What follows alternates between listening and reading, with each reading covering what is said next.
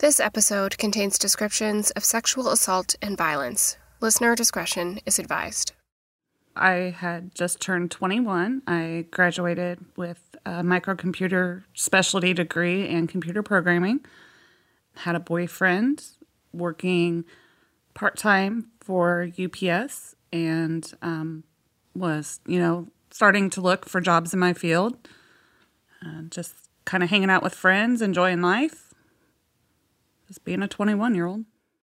But her life as a regular 21-year-old in Kokomo, Indiana, was about to change.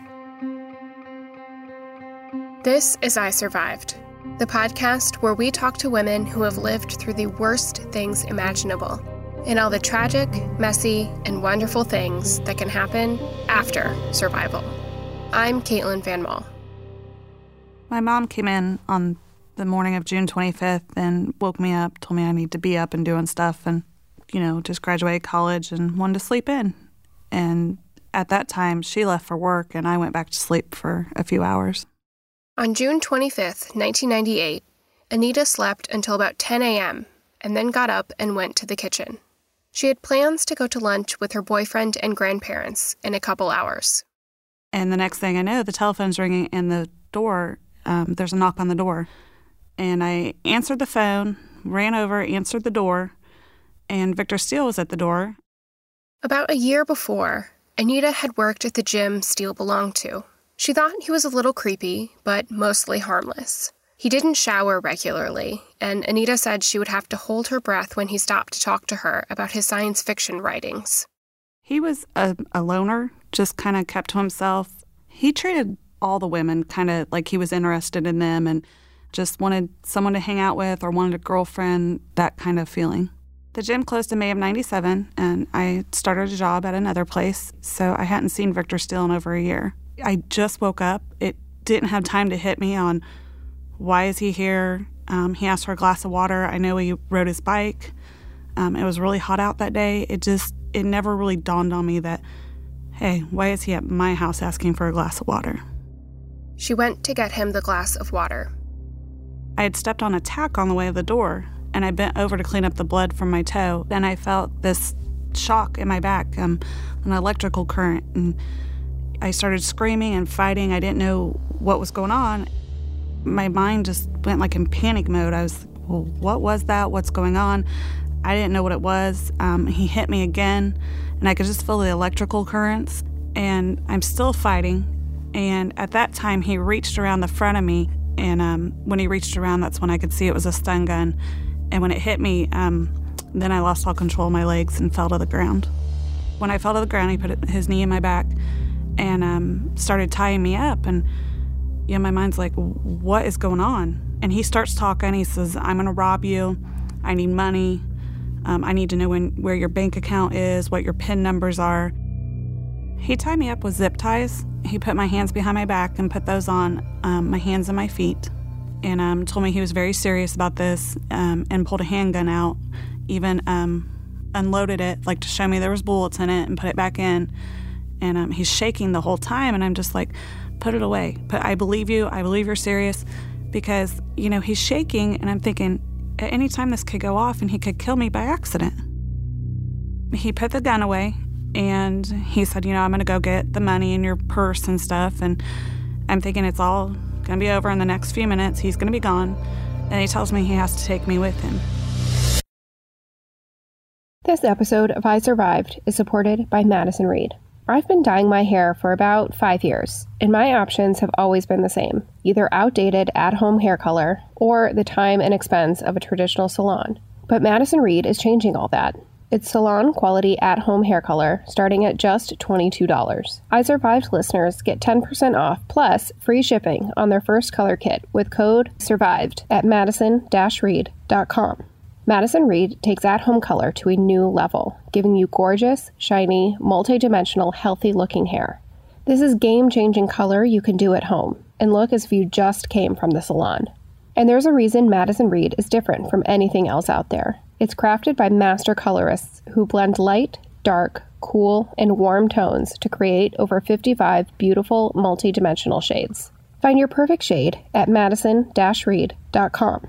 That's madison-reed.com. And as a special bonus, I Survived listeners get 10% off plus free shipping on their first color kit with code SURVIVED. That's code SURVIVED. Podcast One presents. This is a collect call from Sing Sing. My name is John J. Lennon. I'm locked up for selling drugs and committing murder. I'm also a contributor for Esquire magazine and the Marshall Project. So I'm a writer and I'm a prisoner.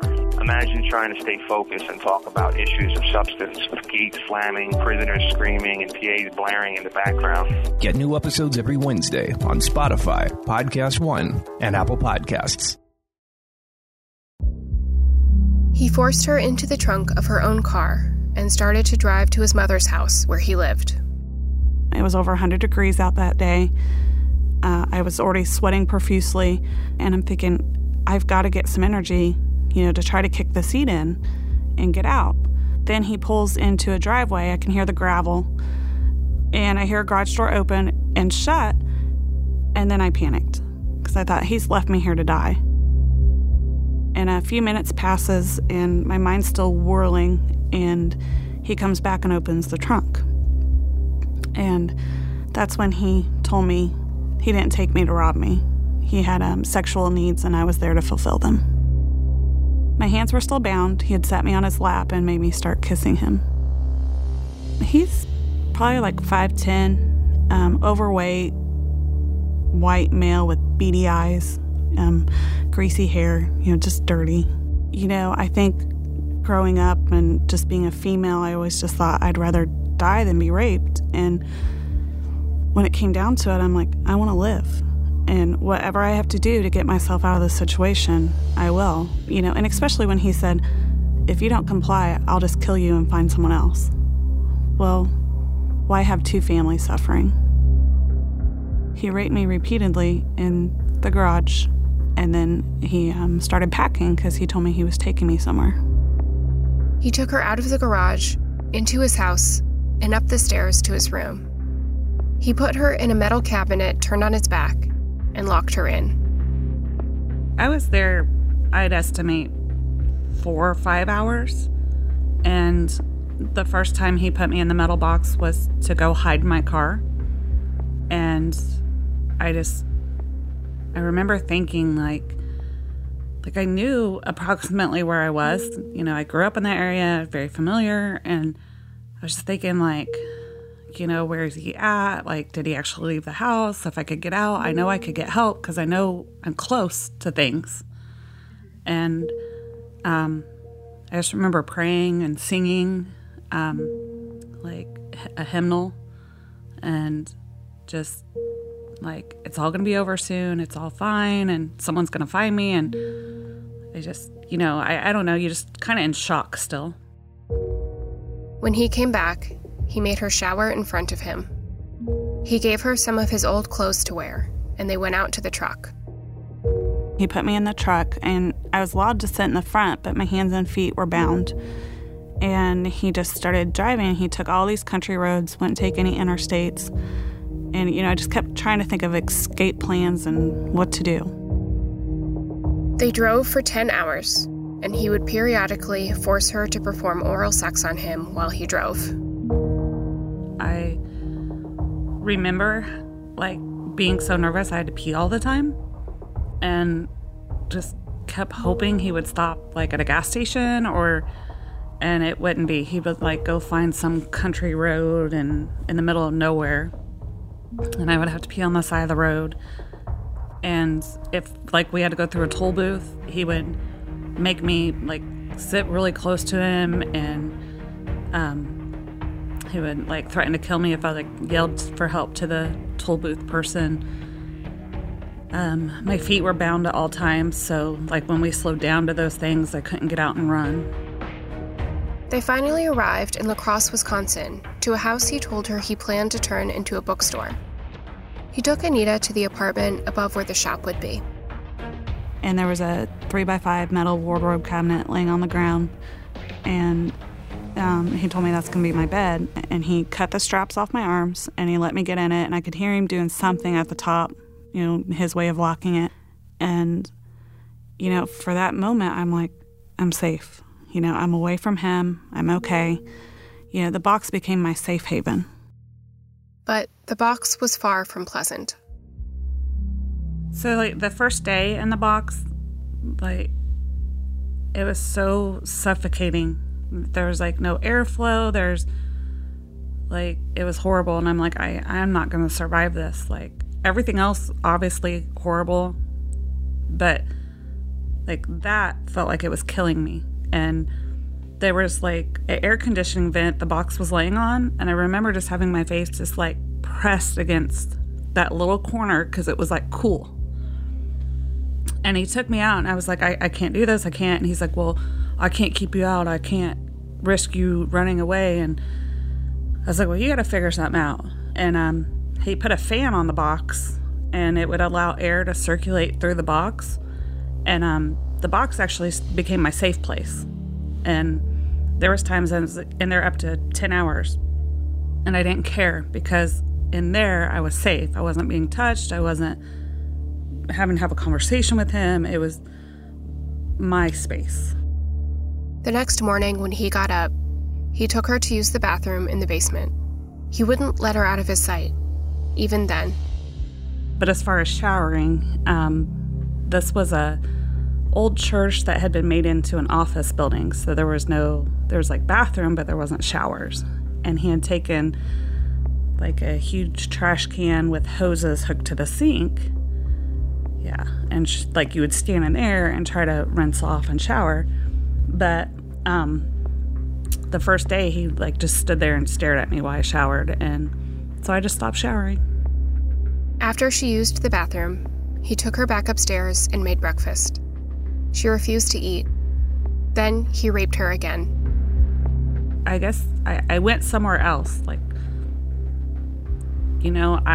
It's almost like, making a to-do list. I thought about everything but what was happening. Okay, I need to do this when I get home. And, what do I want to buy people for Christmas? And, just anything but what was happening. Later that afternoon, they watched a movie. He didn't make it through the whole thing before raping her again. Then he asked her if she wanted to play a board game. Are you effing kidding me? I mean, that's what went through my head. And then it just, people have asked me, how in the world did you play board games with him? And I was like, checks and balances. Play board games or be raped. I'm going to play board games all day long, and I'm going to pretend to like it. He talked about how, his family never accepted him. He was not accepted in high school. He wanted to open a bookstore and have a game room for children. And I remember, in my head telling God, I was like, all right, I'm trying to be patient, and I'm letting you guide the people to come find me. I'm like, but I will die before a child steps foot in this house. That's not going to happen. Later, they finished watching the movie, and he put her in the box for the night. Day 2 was mostly the same. On the morning after we got to Wisconsin, he took me out of the box and he raped me. And then wanted me to play games with him and watch TV, kind of things like a girlfriend would do. And then, he would rape me again. He would put me in the box for a while, then take me out to be raped again. And then he would offer me dinner, watch a movie, and he would rape me again before he would put me in the box for the night. I really just figured it was going to go on until I gained his trust, I found a way to escape, or the police found me, because I knew people were looking for me. And they were. When Anita didn't show up for lunch with her boyfriend and grandparents, her parents knew something was wrong. She wouldn't just blow them off like that. Police initially suspected her boyfriend and gave him a polygraph, which he failed. He had a rough time because he failed his polygraph. So he was the first person to find me missing because obviously he was coming and we were going to go meet my grandparents for lunch. And then failed his polygraph because he was just so nervous and upset, but obviously had absolutely nothing to do with it. And was, it was equally hard on him as it was my family. On day 3 of Anita's disappearance, police interviewed her old boss from the gym. She brought up Victor Steele, and his name went on a very short list of suspects. His background check revealed a 1985 conviction for raping a woman who had rejected him. He was sentenced to 20 years, but released on good behavior after serving 10. Anita didn't see any opportunity for escape, so the days dragged on. He would tell me that he would make fake noises and act like other people were in the house, and if I called for help, he would kill me. Might play tapes to make it sound like the police were there. Just do anything, kind of a mind game to see if I would, or he might stay quiet and then I would think he was gone, and if I tried to get out, then he'd be sitting there. Day 4, she watched I Love Lucy on TV, and he raped her twice. Day 5, he made her clean the apartment and raped her anally so brutally she passed out. Day 6, she vomited and had bloody diarrhea from the rape the night before, so he didn't touch her. They played a board game. Day 7, he built shelves for the bookstore, and she set up the computer for him, happy for the solitary task. Detectives pursued Steele as a suspect and eventually learned from his mother that he had left town fairly suddenly. While interviewing her, detectives saw his new address written on a whiteboard on her fridge. Around 5:45 p.m. on day 8, July 2nd, 1998, the SWAT team raided the house and found Anita locked in the box. I heard I was quite funny. I was rescued and, they opened the box and there's like all these guys in SWAT gear standing over me, and I'm like, okay, normally this would probably be really scary, but I'm very happy. And they don't even give me a chance to like stand up or anything. They just scoop me up, put me in the back of a cop car. And at that time I was really scared because I thought he was out there somewhere. But I guess, the news people had already gotten wind of it, and they were out there with their cameras, and there's actually footage of me being carried out of the house.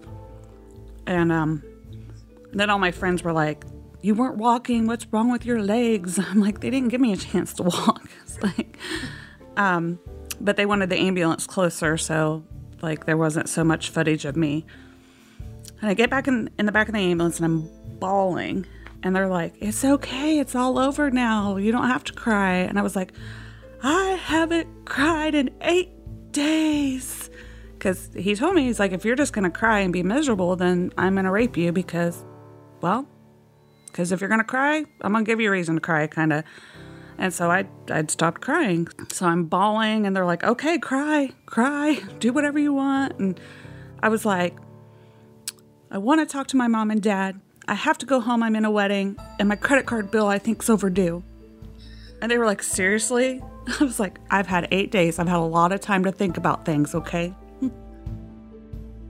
Before they started the tests at the hospital, she was able to talk to her family on the phone.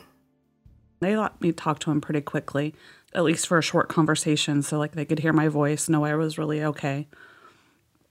And then we did all that stuff, and I talked to him again before I went to the end of the police station, and then when I was done afterwards. We didn't really talk about it. Like, the thing I remember, my brother's like, you are going to prosecute, right? You're a really nice person, you're sweet, you just, a lot of times just want to push things under the rug and be done.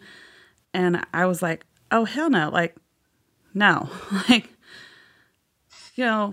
minor stuff that I just don't want to deal with and argue, pick and choose my battles. But this, yeah. He's like, okay. And like, and that was really all we kind of talked about. Then she had to go through the evidence collection at the hospital. I knew enough, like, they were going to have to do tests and all this stuff. And, like, I got poked and prodded. And they had a, and what I know now, I didn't know at the time the name of them, but I'm in the healthcare field now. is a SANE nurse. SANE is an acronym for Sexual Assault Nurse Examiner. These are registered nurses that are specially trained in medical forensic care of sexual assault victims. And she was there with me, and she was such a godsend to be there and explain the procedures and what was going to happen and, you know, everything they were doing. They had either a detective, somebody had to come in and take pictures. Finally, I get to shower, and I'm like, I want a razor. I'm not sure we have one. I'm like, this is a hospital. Somebody's got a razor. I don't really care about my legs, but I'm going to go crazy if I don't shave my armpits, okay? They're like, well, I was like, look, if I was going to commit suicide, I would have done it sometime during the 8 days I was with him. Either you shave my armpits or I'm shaving my armpits, but I'm not leaving here until they're shaved. So, and then they took me into a doctor's lounge, so I had privacy and everything, and got to use their little private shower, and that was very much refreshing. Detectives gave her the option of being interviewed that night or getting some rest and doing it the next morning. And I said, I want to go now. Like, I want to go home. And so they took me to Burger King to eat because it was across the street from the police station. You know, the officer that took me, and he's become one of my dearest friends. I was like, I have no money. He's like, we got it. I was like, I'll pay you back, I promise. He's like, yeah, don't worry about it. You know, I think back now, like the things I was so worried about, you know, my credit card bill and like paying him back for a $4 Burger King meal. And he's like, yeah, no, we were just so ecstatic to have you alive. Like, we did not care. You could have ordered $50 worth of food. And we went to the police station that night, and I gave my deposition, and they had I think she was a secretary from the FBI's office. She came to stay in the hotel with me because they kind of realized, oh, we're all men. Where are we going to keep her? And one of the officer's wives had brought me clothes, some of her clothes and stuff, because I had nothing. And I kind of asked one of the officers, I was like, you know, not that I mind sleeping in jeans. Like, I'm very thankful for everything you've done, but does anybody have like a pair of sweats? And they're like, hold on. So they called that lady, and she went and she got me, she just went to Walmart and got a backpack full of like all kinds of stuff. And she's like a little pajama set and deodorant and toothbrush and toothpaste and like anything she could think of. And then the next day at the airport, she's like, do you have to go to the bathroom? And I was like, no, not really. She's like, you have to go to the bathroom. I get in there, and she like shoves an FBI jacket in my bag. She's like, I stole it off one of the guy's chairs. I think you should have it. She's like, I'll tell him Monday. I was like, I have stolen property from the FBI. I was like, she was hilarious. When Anita finally landed back home, it wasn't the warm, love-filled greeting she was expecting, at least at first. Her family was told the wrong gate to throw off any press that might be following them. I was, really shocked. I was like, holy crap, my family didn't even come get me. But they did, and they actually had gotten a 15-passenger van, so all my family could come get me and my boyfriend, and and people, you know, like it was already in the newspaper, so like people were like looking at the newspapers, like I'm walking by, and I'm just like head down, like just get in the van. Coming home was a bit overwhelming for Anita. The whole community had been invested in her return. Like, when I first came home, like, I knew it was a big deal for my family, but I didn't realize what a big deal it was for everyone.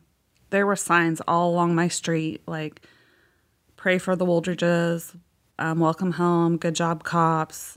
I mean, all kinds of signs. And then, like, local businesses had changed their signs, like, pray for Anita, welcome home. Like, and then I walk in my house, and I'm like, if it weren't for the balloons, it would look like a funeral home in here. Flowers from people I went to high school with, former teachers, friends. I mean, everywhere. And then even like the first or second day of the week after I was home, there was, I think, 32 cards in the mail. And my brother and I kind of joked. I'm like, tomorrow's headline in the paper is going to be like, local woman survives 8-day ordeal to be gunned down by the Postal Service. And, and I was getting tons of mail, and I still have every one of those cards. If I ever have a bad day, take a few out, a little encouragement. A lot of them from people I knew or my parents knew, but some from complete strangers. Just, I heard your story and I want you to know you've been prayed for. Just complete blessings. With Anita home, their house was almost a revolving door of visitors, which was nice, but also not what Anita wanted to be doing. Initially, Anita avoided talking about what happened with her family. I pretty much wanted to go everywhere and do everything, and my family wanted to keep me cooped up and all to themselves. So they knew from like the news and everything, obviously I was kidnapped and I was raped, but they didn't know a lot of the extent of it. And my brother, I'm really close with him, and I probably leaned on him the most. And I love my sister dearly, but it was really hard on her. Obviously hard on my mother. My dad probably took it the hardest. I brought like a little pamphlet home that was what to do if your loved one is like sexually assaulted, and kind of just like left it out, because it's one of those like nobody really knows what to say. But I always had their support, and I knew they'd listen. But I leaned more on my friends and my therapist for, more of those things, because I knew it was equally hard for them to hear it. She also tried to lean on her boyfriend, but he wasn't able to take that on. It destroyed my boyfriend and I, because I wanted to talk about it and more with him, I guess. Just, I don't even know why. He was my support, and he felt so bad because he thought he should be my protector and been there. And I'm like, if you had been there, he would have killed us both. So I'm like, you have to stop. He was kind of like, let's never speak of this again. And obviously that is not how I was going to be. He wanted to be intimate and I didn't. And, later I found out sometimes men think that, well, she did with him, why won't she with me? Even though it's a completely different scenario, and they know in their heads that's not right, but like I didn't willingly do that. But then they want to be like, but she loves me, so why can't she with me? And I'm like, I'm just not ready. So he's a wonderful guy. We don't talk anymore, but if I see him out and about, we do speak and say hi and stuff. There's no ill feelings or anything. But he is a good guy. He's a good member of this community. But it just wasn't meant for us. Anita did see a therapist, although reluctantly. And I will tell you, my very first appointment, she was like, so why are you here? And I'm like, because they made me. I was like, I don't want to be here. And I told her, I said, I have no doubt I'm eventually going to need you. I was like, but I don't need you now. And I was like, I'm sure it came off.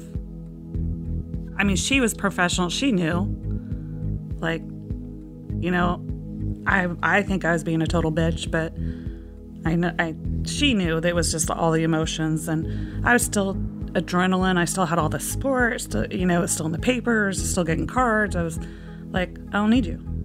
And, when all that dies down and everything, I was really glad to have her there to talk about things. And I had 3 therapists in the last 20 years, and sometimes it's not the right fit for you, and it's okay to switch. It's okay not, if you're not getting fulfilled by one, I'm not saying go to them twice and make your decision or something, but I was with one throughout my trial and the months up, so I was glad I had already established a relationship with her. She kind of knew how I was. She was with me through the trial, probably for like a year afterwards. The trial for Steele's federal charges, kidnapping, weapons charges, and carjacking, began January 9th, 1999. Steele represented himself. He told jurors in his opening statement about his prior rape conviction because he wanted them to hear it from him. He also told them he was suing the Indiana Department of Corrections, and they were working with police to frame him for Anita's kidnapping to make the lawsuit go away. Steele representing himself meant he would be the one to question Anita on the witness stand. I was at home, back in the day of landlines, so on the kitchen phone, and the victim's assistant with the FBI called me, and she told me this, and I remember just like collapsing onto the kitchen floor, and I'm bawling, and I used to like never cuss, and I'm telling you, like, the amount of F words that came out of my mouth was unbelievable. I was just like, his effing civil rights? What about my effing civil rights? I don't know. I was spouting stuff off. I didn't even know what I was saying. I was just basically like a panic, anxiety attack, pissed, all wrapped up in one like ball of emotions. And my mom got home, and I think the only cuss word, and was considered a cuss word in our house, was like hell. And that's like the only thing I'd ever said in front of my mother. And I'm like, F this, F that, da da da da da. And then like all of a sudden it's like just stopped. And I was like, I just said the F word in front of my mother. And I just looked at my mom and I'm like, I am so sorry. And she was like, no, I think this is allowed today. And I was like, all right, you know. And my victim's assistant came and she apologized. She's like, you have been so strong through everything. She's like, I had no idea this would happen, or I would have told you in person. And I don't know, it really triggered anger in me. Like, I didn't care he represented himself. I cared he got to question me. Like, how is that right? A lot of it was like my brother answered a lot of questions for me.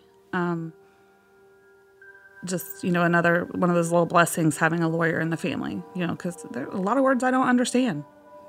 Just lawyer terms that I don't know. I had him, and then the attorneys were great about answering any questions. They came to my house and talked to me. I also went to the police station, and they just kind of talked me through the process of what would happen and when and what, and just so I wouldn't be like stunned or caught off guard. Types of questions that might be asked. My attorney told me, we have no idea what they're going to ask. Here are some questions they might ask. Just, and just to reassure me that anything they think is inappropriate, or if they can tell I'm getting upset, they will handle it. And I was like, okay. And there was, the one time, so my victim's assistant was in the audience, and I mouthed the word like motherfucker to her, and she got my attorney's attention and was like, you need to give her a break. Like, she's at her breaking point. And of course it ended up being fine because he made a fool of himself and it was ridiculous. But his defense was he didn't do it. So he was trying to prove he wasn't even there. So he said, it was all third person. Did you know that the defendant has a curvature of the spine and can't lay on his back? Yeah, no, not aware of that. So, therefore, if the defendant can't lay on his back, he can't snore. I said, did you know that you can snore laying on your back, side, stomach? At one point, he asked me some question, and it was near the end of the questioning, and I'd been up there forever, and I was done. And I finally said, you know what? I don't know. You were there. Why don't you start answering the questions? After 3 hours of deliberation, Steele was found guilty of kidnapping, carjacking, illegal possession of a firearm, using a firearm in a kidnapping, and using a firearm while committing a felony. We're like in the little room, and they came in and they said, he got life plus 25 years with no chance of parole. I was like, sweet. I'm like, where are we going to eat? So, yeah, that's all I wanted, because I knew if, what they had told me is if he didn't get life, then we were going to another trial. because we were going to prosecute him federal Indiana, state Indiana, and federal Wisconsin until he got whatever equaled up to life. But the state trial would be a lot more intense because it would be more of the sexual assault crimes. So it would be more descriptive and more painful for me. So when I heard he got life, I was just so relieved. She wouldn't have to go through another trial, and more importantly, she wouldn't have to recount her sexual assault in court. But Steele didn't just accept his fate. He has never admitted what he did. There is no remorse. He is still adamant he didn't do it. He tries to sue me, my attorneys, the judge, the U.S. Marshals. I have it now to where I don't even get notifications about it because it's just a form of way for him to try to stay ever present in my life. And I'm like, I don't need that. Like, you don't get to continue to dictate my life. So I have it set up where only if it might go to trial would I ever be notified. And only one time in like the last 6 years was I notified. And of course, then I about vomited because I was like, what? Like, none of his stuff ever goes to court. And it was because there was a new person in the FBI office that wasn't aware that he does this all the time. And so I called my old FBI victims assistant, who does another job now, but we've remained good friends throughout the years. She's like, okay, calm down. She's like, I will take care of it. I will see what's going on. And she called me back and she's like, it's a new person. They didn't know. She's all caught up. She's like, no, this is not going to go anywhere.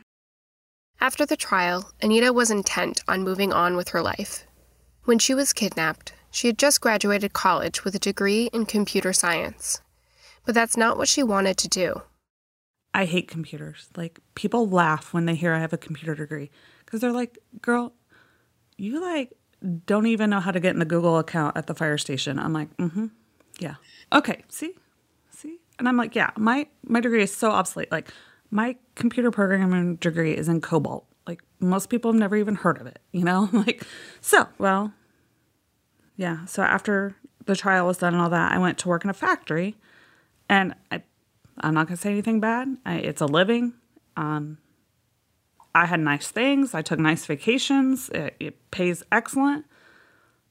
I hated it. Like, I would sit in the parking lot willing myself to go in. Like, just do it. Just get in there. And it wasn't for me. It was a car manufacturing plant, and it was when the economy wasn't doing very well, so they were trying to lower their staffing. They offered a buyout where, they gave you so much money, plus they gave me a car voucher, and said they'd pay for 2 years of my schooling, and it was perfect for me. So I took the buyout, went back to school, went back to the medical field, and that's just always been my heart. I've always had a servant's heart, and I want to help people, and got my EMT, did the paramedic program a few years ago. I love being in the medical field. It's frustrating and rewarding. So, just depends on the day, but mainly rewarding. Anita saw the therapist that helped her through the trial for several years, but eventually she felt like it wasn't a good fit anymore. And then I felt like I kind of outgrew her. Like, I was growing and evolving, and there were just a few things that happened, and I thought I was doing really well, so I was like, I'm going to do this on my own. And so, I don't know, a year or two goes by, and I'm not doing so well again. So I find a new therapist, and I did really great with her. She was super sweet. She was like a grandma. I was with her, I'm not sure how many years. Well, it got to the point where I wanted to start dating. I'd starting to trust men, and it was just really hard to talk to someone that was like a grandma figure about those things. So nothing about her was wrong. It just wasn't a good fit anymore. And then my third therapist, her sister and I grew up together. We were in the same grade in school and all that. I used to do sleepovers at her house. Her dad was my basketball coach. They lived down the street from me, and she was a few years ahead of me in school. So I knew her, and I was like, I don't have to start at the beginning. She knows the story. She knows how I was raised. And it's been a blessing. You know, she's amazing. So, and, you know, she's right around my age. So to talk about like getting back in dating and sexual relations and all that was a much easier conversation to have with her. While therapy was helping Anita, she reluctantly realized she needed more help. You know, with my depression, I was very much like, well, if I didn't have it before, why now? Like, and, you know, what they told me is like, you know, and in looking back, like on my family history, like there is a significant family history of depression. I was like, you know, they probably said, you know, I've always had like an underlying. And I was like, you know, I can kind of see that. There was things that upset me in high school and, you know, maybe I didn't handle as well, but, you know, emotions, I'm a teenager, you know, and these, you know, and then a lot of times it takes something to trigger it, whether, you know, what happened to me or a divorce or, you know, something triggers it and it becomes worse. And I'm like, okay, that all makes sense. And I'm like, so you want me on meds? Yes.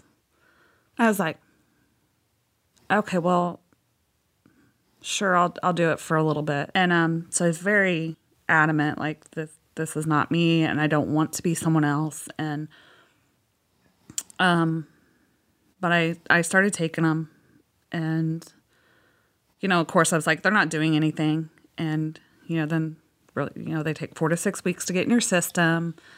And then, you know, it wasn't like this, oh, I feel better. It was slowly realizing, oh, I'm not crying so much. I want to go out of the house more. I'm enjoying the little things in life again. So it wasn't like this big revelation, but, you know, you do start realizing, I do feel better. So once you start being kind of open about it, so I kind of made it more like a, oh, well, this happened to me, so they can't say anything if I'm on something. And somebody like, oh, you seem to be better. I'm like, yeah, I'm on Prozac. And they'd be like, oh, me too. I'm like, oh.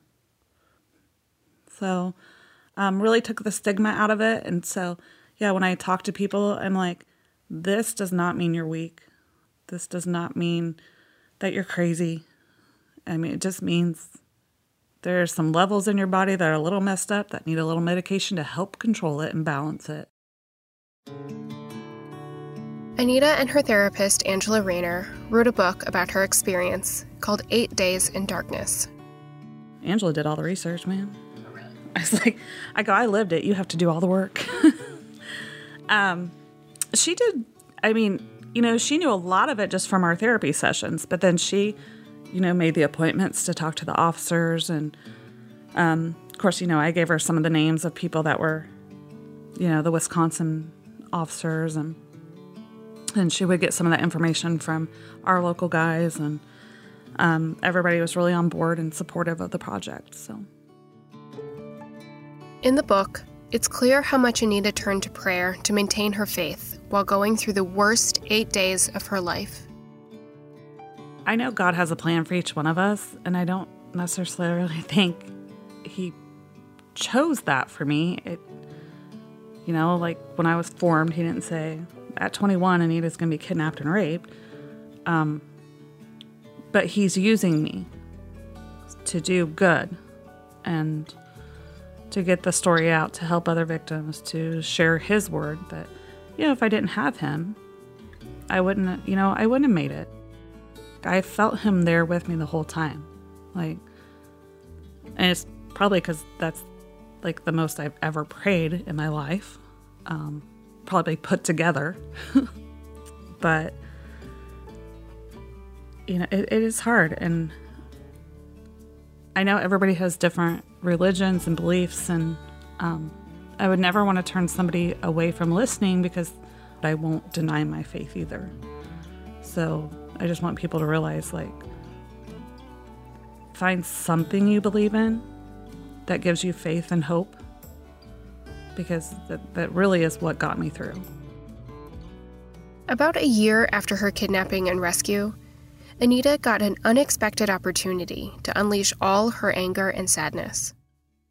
So I started working at the flower shop, and a lady I became friends with there, and she was so excited. She got this new house. Everybody's talking about this house. And I was like, oh, where's it at? And I was like, oh, okay.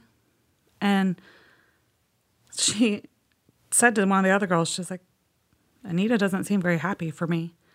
She goes, yeah, because that's where Anita was taken when she was kidnapped and raped.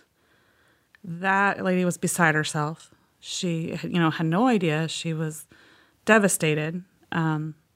She's crying. She comes to me crying, and then I'm crying. It actually was one of the best therapeutic things that ever happened in my life. The house where they thought they were just going to be able to gut it out and remodel it ended up being structurally damaged. So they had to tear it down. And she's like, they're coming tomorrow to bulldoze it. Go do whatever you want to it.